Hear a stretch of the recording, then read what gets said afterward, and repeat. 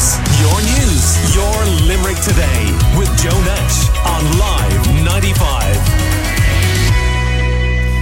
So the Health Minister Stephen Donnelly came to Limerick on Wednesday night to visit University Hospital Limerick in Dooradoyle to meet with management and staff and discuss the ongoing overcrowding issue. He was scheduled to meet management and staff yesterday morning, but unexpectedly arrived on Wednesday night instead. He also made a visit to Croom Orthopaedic Hospital yesterday afternoon. And after all of that, he answered questions from the Limerick media, including Live 95. Really good to be here in Limerick. I wanted to come to directly meet our healthcare workers. I met them in University Hospital Limerick last night and then again today. From hospital porters to nurses, allied health professionals, doctors, management, right across the hospital, and patients. I wanted to hear firsthand from our healthcare professionals about what is working, because there has been a lot of investment and there's a lot of really good things happening, but also, of course, what's not working. It's very clear to me that in Limerick, one of the things we need more healthcare professionals. We need more nurses, we need more allied health professionals, we need more junior doctors, NCHDs, we need more specialists. So one of the things I'll be doing is having that conversation with the Department of Health, with the senior team in the HSE, and looking to how we can build capacity in our public health service in Limerick very, very quickly, so that critically the public, the people in Limerick, can get access to the best possible care quickly.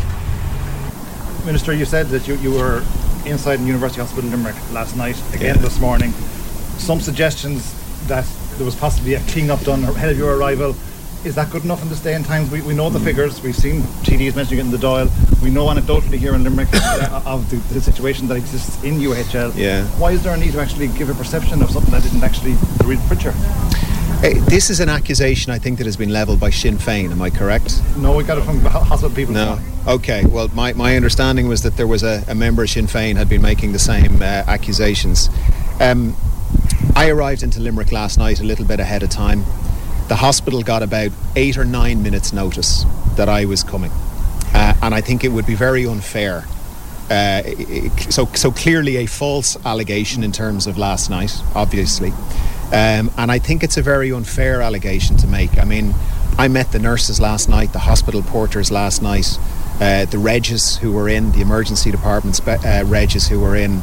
I tell you, they're under so much pressure.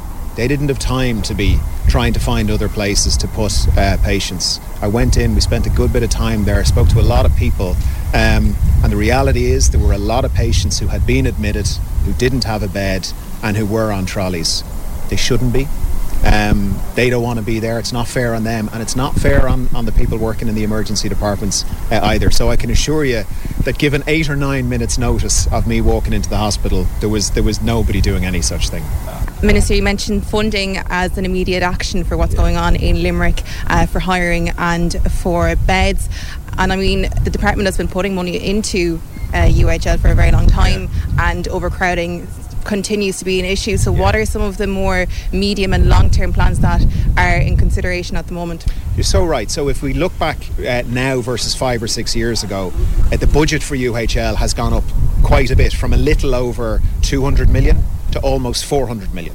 So there's been a lot of investment, and the workforce has gone up in the same period by about a half. Right now, has that translated into better care for people in Limerick? It has. They showed me around, for example, the new oncology ward today, and the difference is incredible. Single occupancy rooms, en suites. They've brought in allied health professionals, they brought in occupational therapists, dietitians, all the things that oncology patients need, right? So a lot of money has gone in, a lot of staff have been hired, and really important advances are happening because of that.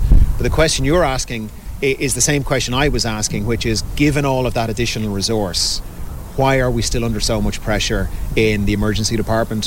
Why are the waiting lists not coming down? Part of the reason is COVID. right? So, for example, about half of the nursing homes still have outbreaks. And so patients who would normally be discharged to the nursing homes can't be at the moment in the same ways. The emergency department, there was a new one put in place a few years ago at 3 times the size of the old one. There's a whole area in the emergency department now that is being used for COVID patients. So please God, we'll be moving beyond that, and that'll be able to open back up again. That'll free up a certain amount. There's COVID patients in the wards. Some of the beds have to be closed because of infection prevention and control. So part of the reason is COVID has stretched the resources in the hospitals and reduced the discharge options. But it's not all of it, right? So what have we got to do? We still need more doctors, we still need more nurses. Like I know from talking to the emergency medicine consultants this morning that we do not have enough emergency medicine doctors in UHL. The Health Minister Stephen Donnelly speaking during his visit to Limerick. Your views, your news, your Limerick Today with Joe Nash on Live 95.